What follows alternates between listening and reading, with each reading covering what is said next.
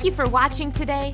I pray that the message you're about to hear will empower you to use your voice, help change the way you think, and refresh your spirit. If you'd like to follow along with Pastor's notes, you can find them on the on-demand page of walkingbyfaith.tv or on our app. We're continuing in Jailbreak with today's message, The Promise. We can't really understand what it means to live in the kingdom of God without understanding the promise that He made to Abraham and how that promise applies to our lives today. Let's take a look. The earth under the dominion of Adam and Eve. It says this in Hebrews chapter 2 and verse 7. He made him a little lower than the angels. You crowned him with glory and honor. You have set him over the works of your hands, and you put all things. What things? All things in subjection under his feet. Psalms 115, verse 16. The heavens, even the heavens are the Lord, but the earth he has given to the children of men. The earth, God gave man the earth, put everything under the subjection of his man and woman, Adam and Eve. Unfortunately, Genesis 3, the serpent comes, the devil, he tempts them, they bow their knee, and when they did that, what happened was Satan usurped. He took man's place of authority and dominion. Jesus said about the devil, he says, the prince of this world is coming, and he has nothing in me. Jesus called him the prince of this world. Where did he get that position? Well, he took it from Adam. 2 Corinthians 4:4, he's called the God, small g, of this world. Satan is called the God of this world. And of course, in 1 John 5:19, we know for a fact that we are of God, and the whole world around us lies under the power of the evil one. The whole world around us is under whose power? The power of the evil one. People wonder why all sorts of terrible things happen. It's because the world around us is under the power of the evil one. The verse goes on, opposing God and his precepts.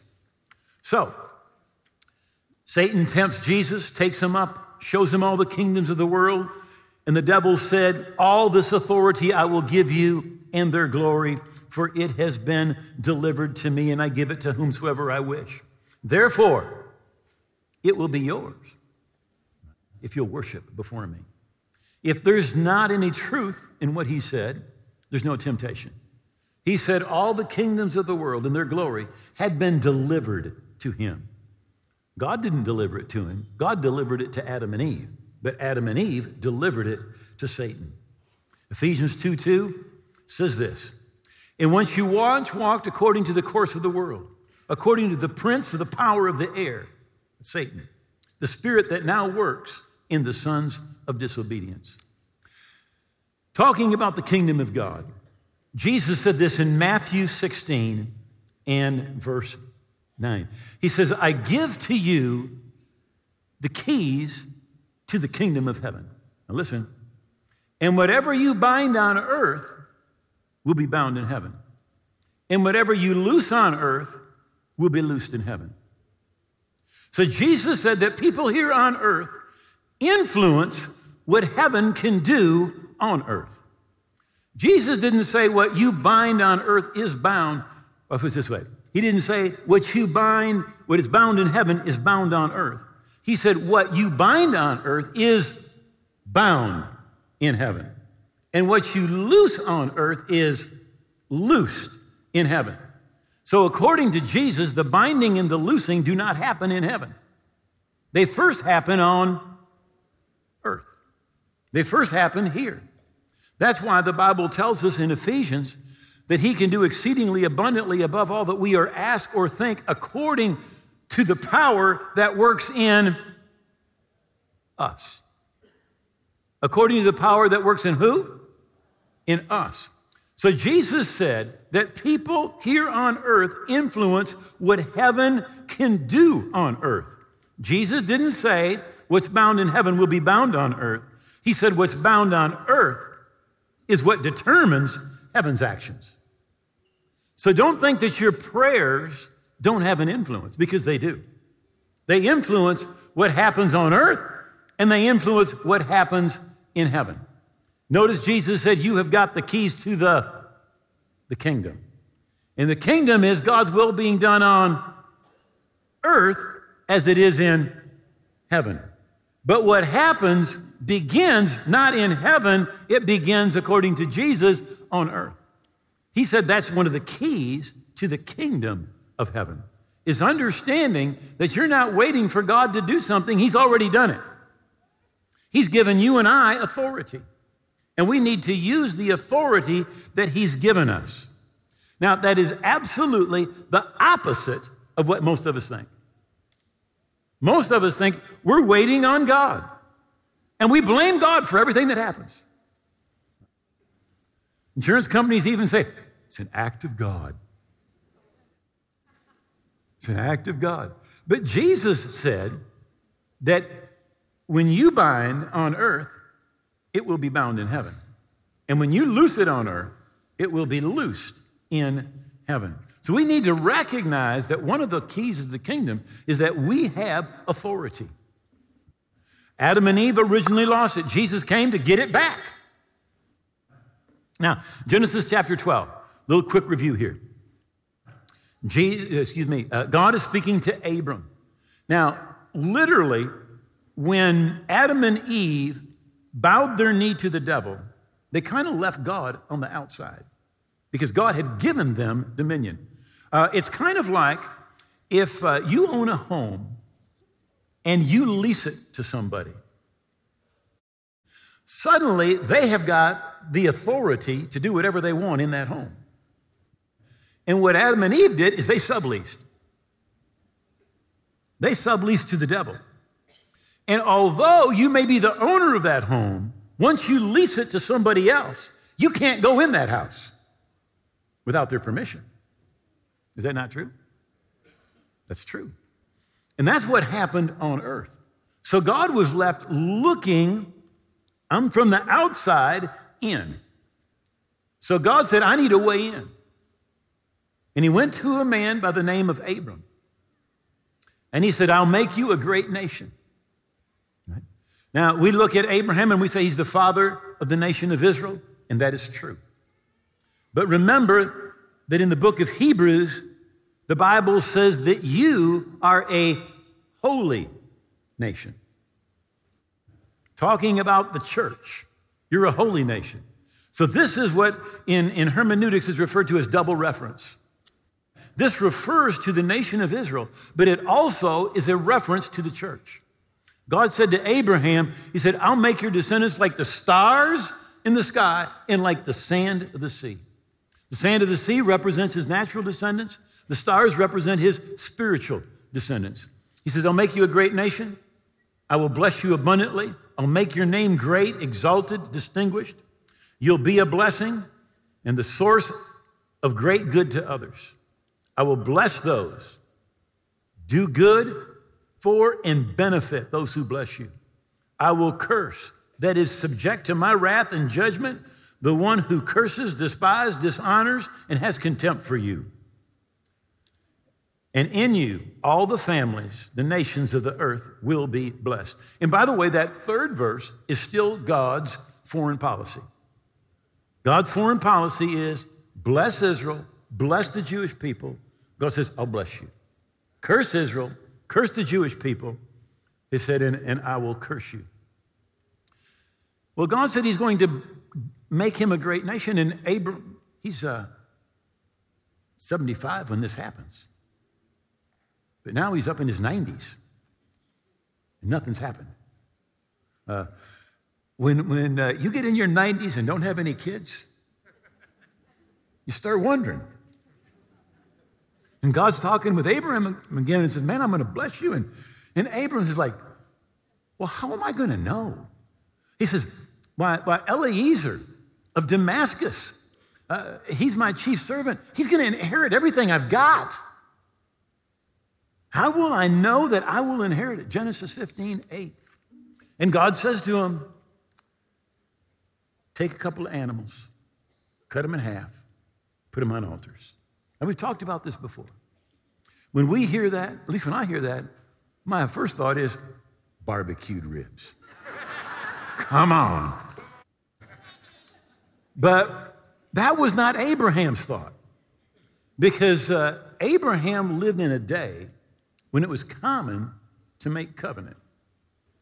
In fact, I've got this from David Livingstone's biography. It says, as Henry Stanley conducted his famous search for Dr. Livingstone in Africa, he was confronted by a particularly powerful tribe that had tried to hinder him from proceeding. The guide who was with him explained that if he wanted to continue his search, he would have to cut covenant with the chief of the tribe. He wasn't sure what that implied. Like most people in Western culture today, we don't understand covenant. The guide explained to him that they would exchange gifts and blood, and that Dr. Stanley, as well as the chief, would have to shed blood. Finally, Stanley agrees, and the process begins. Before the blood was shed, they exchanged gifts. Dr. Stanley was not in good health, and he took a goat with him everywhere he went for its milk. The chief said that he wanted the goat. Well, it was a difficult decision for Stanley to make, but he finally gave in and gave the chief the goat. They cut the covenant. When he yielded his goat, in exchange for the goat, he received a large, tall spear wrapped in copper. Dr. Stanley thought, this didn't seem like a very good gift. After all, what practical use would it be to him? Nevertheless, the covenant was completed and they departed on their journey. The very next time his party met someone along the way, a very unusual thing happened. When they saw that spear, the person bowed down in front of Stanley. He didn't understand this at first until he was told that the chief had given him the symbol of his power. Stanley no longer had to worry about losing his goat. He could request a whole herd of goats anytime he wanted. So Stanley had to give his most precious possession, and the chief had to give his most precious possession. Once you become in covenant with someone, everything they have belongs to you, and everything you have belongs to them. In the ancient world, when covenant was cut, it was typical to cut with someone who had what you needed. A farmer would therefore cut covenant with a warrior, right? The warrior would no longer need to worry about food, and the farmer wouldn't need to worry about protection, because the warrior would supply the protection, and the farmer would supply the food. The only covenant that most people ever enter into today is marriage. Malachi chapter 2 in your Bible says that marriage is a covenant relationship. When Jeannie and I got married, everything she had was mine. A bicycle and $100. Everything I had was hers, and it was a little bit more. But once we were married, it belonged to both of us. Okay. So Abraham cuts the animals in half, puts them on altars. And I've shared this illustration before, but I know not everybody was here. So let's just suppose these are the animals on the altars. The tradition is this: the place is covered with blood. And what they would do is they would walk in between the pieces and literally like make circle eights. And they would talk to each other. And they're making promises to each other. So I'll tell you what happens. Abraham falls asleep. And somebody shows up as his representative. And the two walk together through these pieces. The Bible says they walk together. And they're talking to each other. And they're making promises to each other in blood.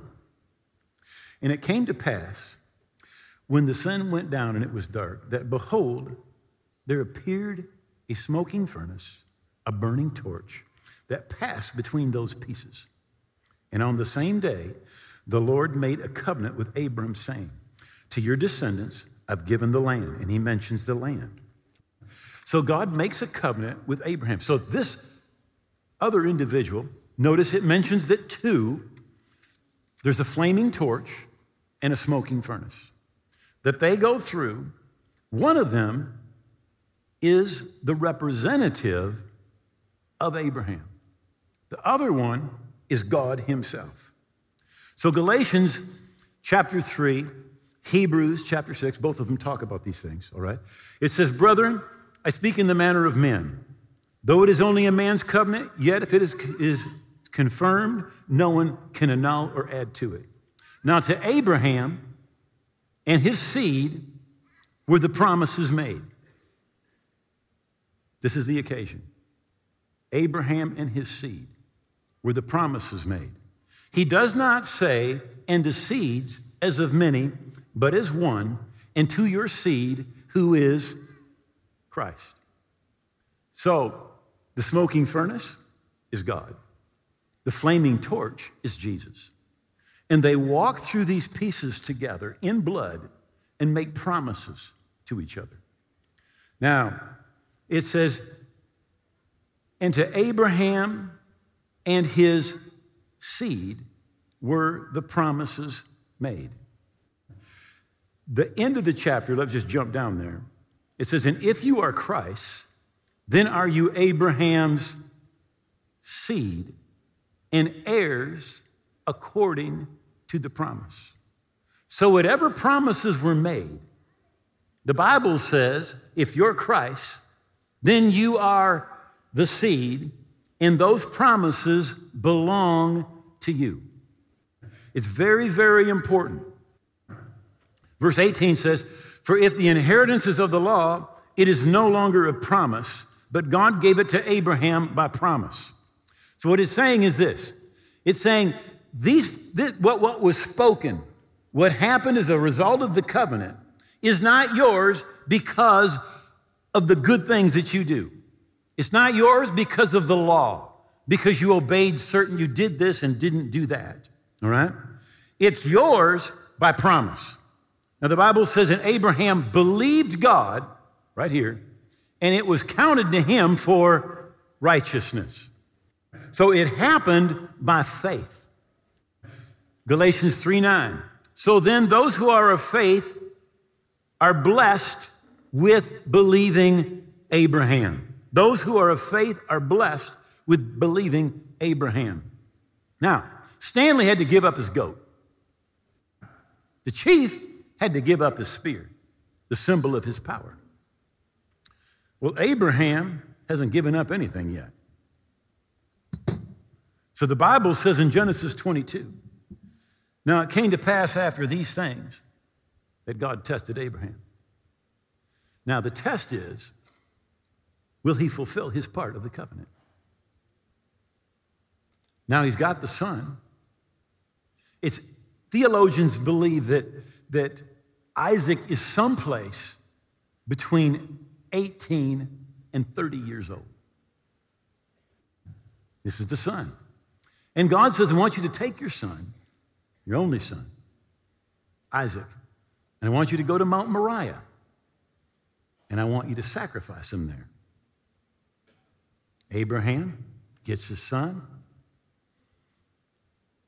goes to Mount Moriah, climbs up on the mountain, and there prepares an altar, puts his son up there on that altar. And he lifts his knife, and he's gonna kill Isaac. And the Bible tells us in the New Testament that he believed God was gonna raise him from the dead. He's planning to go through with this. And then God stops him. Right there, he stops him. And Abraham lifted up his eyes, and he looked, and there behind him was a ram caught in the thicket by the horns. So Abraham went and took the ram, and he offered it as a burnt offering instead of his son. And Abraham called the name of the place, the Lord will provide. Those of you that have been in Christendom for some time, how many remember the song Jehovah Jireh? Jehovah Jireh. Well, I forget that. The Lord will provide. And he said that day, and literally, Jehovah Jireh is the Lord who looks ahead and provides. No problem you have is a surprise to God. Provision's already there. And he said, in the mount of the Lord, it shall be provided. Now, they're on Mount Moriah. We've actually got a picture, Mount Moriah today. Right? This week, we've got a group. Gina, that's Jeannie and I, or Jeannie and me. Jeannie and me. Right down there in the front of that picture, we're on Mount Scolpus, the Kidron Valley, right in front of us. And then you go up. How many see the Gold Dome? That is the place where Abraham sacrificed his son, right under that dome. In fact, you go inside the dome, and they'll show you the rocks. It says, here's the rocks. This is the place. And it really is. That's the spot right there. It's the Temple Mount. It's where Solomon built his temple. Today, that Dome of the Rock stands there. Now, that's where Abraham was. Now, Jesus said this. He said, Abraham saw my day and rejoiced. Abraham saw my day and rejoiced. Now, if you were to put that picture back up for just a moment, if you could, all right? Now, if you were standing right under that dome and you look to the east, down kind of, you can see kind of that cemetery there, but just a little bit over to the right, it's the Mount of Olives is there. The place called Golgotha is there. The place where Jesus was crucified is right there. It's I'm going to take a guess, 600 yards, maybe 800 yards. But it's not far. I've walked it many times. So when Abraham saw Jesus' day, it appears, the theologians believe this, many of them, that Abraham had a vision that day. And 600 yards away, he saw on that place of the skull, he saw a cross. And he saw God's son on that cross. And he said, in the mount of the Lord, this mount, the Temple Mount, the sacrifice, will be provided. Abraham was willing to give his son. So God showed Abraham, the day is going to come when I am going to give my son, and he's going to die in this place for your sin.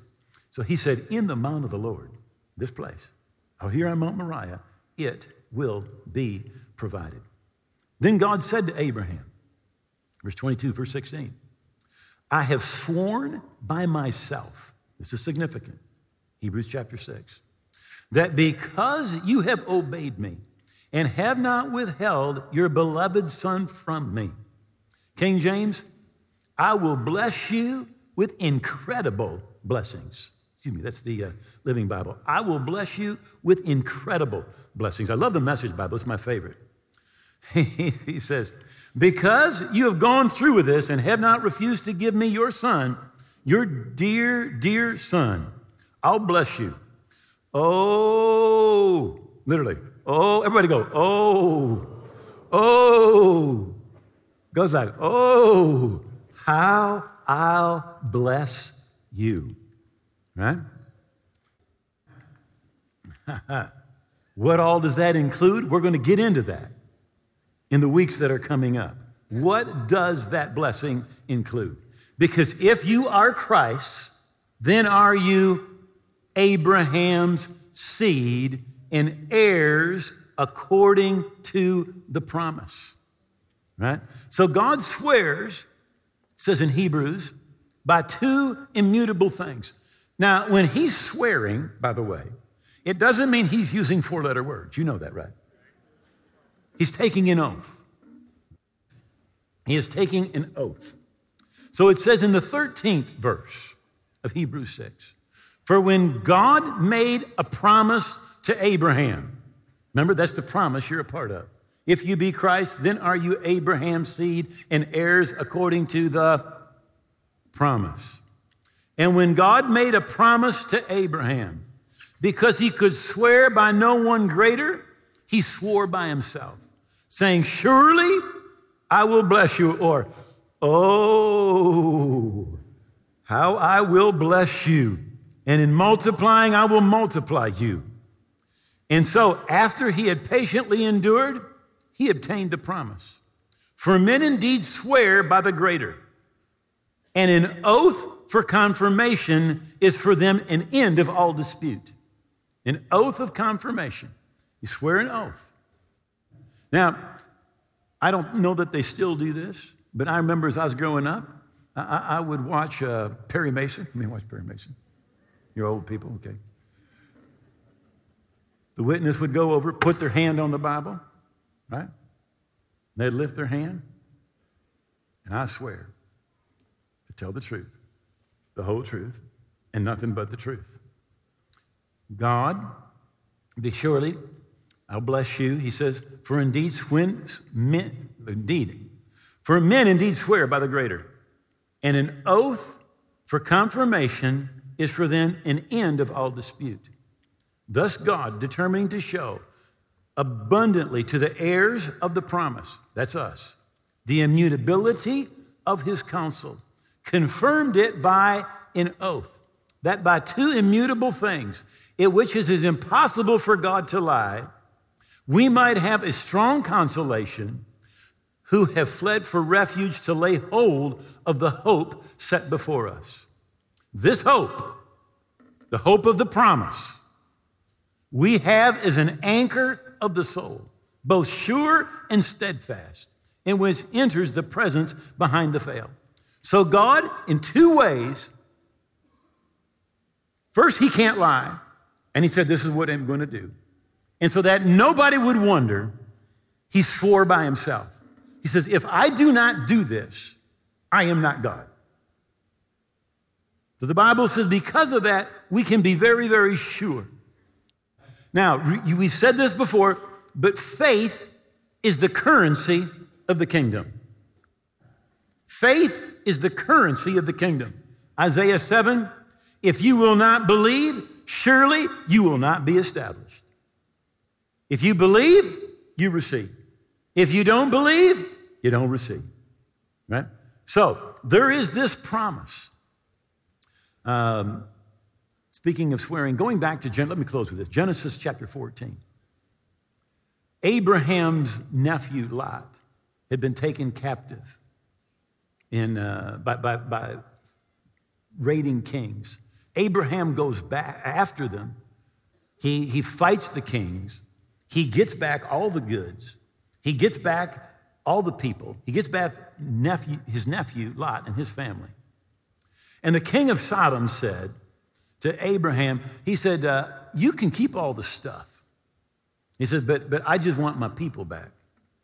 But Abraham said to the king of Sodom, I have raised my hand to the Lord, the God of Most High. So Abraham has taken an oath, and he's taken an oath before God. Remember, I swear to tell the truth, the whole truth, and nothing but the truth. You lift your hand. In the prophets, we find that God lifts his hand, and he swears. He makes oaths. I've lifted my hand to the God Most High, possessor of heaven and earth, that I will take nothing from a thread to a sandal strap, and that I will not take anything that's yours, lest you say, I have made Abraham rich. God swore, but Abraham swore. Took an oath. Would be a better way for us to say it today. God swore. He said, the promise that I give to Abraham is not just for Abraham, and it's not just for his natural descendants, it's for his spiritual descendants. If you be Christ, then are you Abraham's seed and heirs according to the promise. In the New Testament, there's a woman who has a spirit of infirmity and is bent over, and Jesus heals her. And Jesus makes this statement, ought not this woman, being a daughter of Abraham, whom Satan has bound, think of it, 18 years, be loosed. She ought to be loosed because she's a daughter of Abraham, because the promise belongs to her. That's why she ought to be loosed. And by the way, if you're bound by sickness, the promise belongs to you. And just like she ought to be loosed, you ought to be loosed. Say, I'm so glad that you've been with us today. And I believe that God is speaking to you. And it may be that you know in your heart you're not right with God. You're not forgiven. In fact, the Bible says to know that you have everlasting life. You know, some people just think, well, I hope I'm a Christian. I hope I'm forgiven. I hope I'm saved. I hope I'm going to go to heaven. But the Bible says to know that you have. See, in fact, if you don't know that you're right with God, know you're forgiven, you're not where you should be with God. And if you're away from the Lord, or you don't know where you stand with God, I want to invite you right now to pray a prayer, to receive the forgiveness Jesus offers, and to give your life to Him, to surrender your life. Just take and make these words your own. Just speak these words out loud. Just say, oh God, I believe Jesus died on the cross. I believe His blood paid for my sins. I believe He rose again. And I believe He's coming again. Today I receive the forgiveness Jesus purchased for me. And today I give Jesus all of my heart and all of my life. I hold nothing back. I surrender to Jesus. He is my Lord. And I thank you, you've heard my prayer, that I am forgiven, that I'm a part of your family today and forever. In Jesus' name. You know, if you prayed that from your heart, God heard your prayer, and you really are forgiven and part of the family of God. Now, God wants us to keep growing spiritually. And I have a book that I've written called Your New Life, and I want to give you a copy absolutely free. And this book is full of bullet points to help you keep growing spiritually, keep walking by faith, keep living a life that's pleasing to God. You can download the book absolutely free. Just get online, and I know it's going to bless you. Thank you for being with us. God bless. If you just prayed that prayer with Pastor Dwayne, you are making one of the best decisions of your life. We are so excited for you. Just as Pastor said, we'd love to send you a free copy of his book, Your New Life. Log on to walkingbyfaith.tv and have it mailed to you. Download it right there instantly, or you can find it on our app. It's absolutely free and a great resource for you to have. Walking by Faith is reaching the world with the truth of God's Word on and off the air. Right now, we have an awesome opportunity to double your impact. Due to the generosity of some of our partners, we have a matching gift of $300,000. We want to make it easy for you to become a partner with us. Now you can text ResGive to 94,000 and select Walking by Faith in the drop-down menu. You can also give on our website or on our app. Thank you so much for helping us send God's Word all around the world to change lives every day. Find us on Roku, Amazon Fire TV, and on your favorite social platform by searching for WBF TV. Also, check out our app in your favorite app store. You can download past sermons, follow along with notes, speak confessions over your life, and so much more. As you leave today, I want you to remember, find your promise and stand on it, because all the promises of God are yes and amen. Have a blessed week.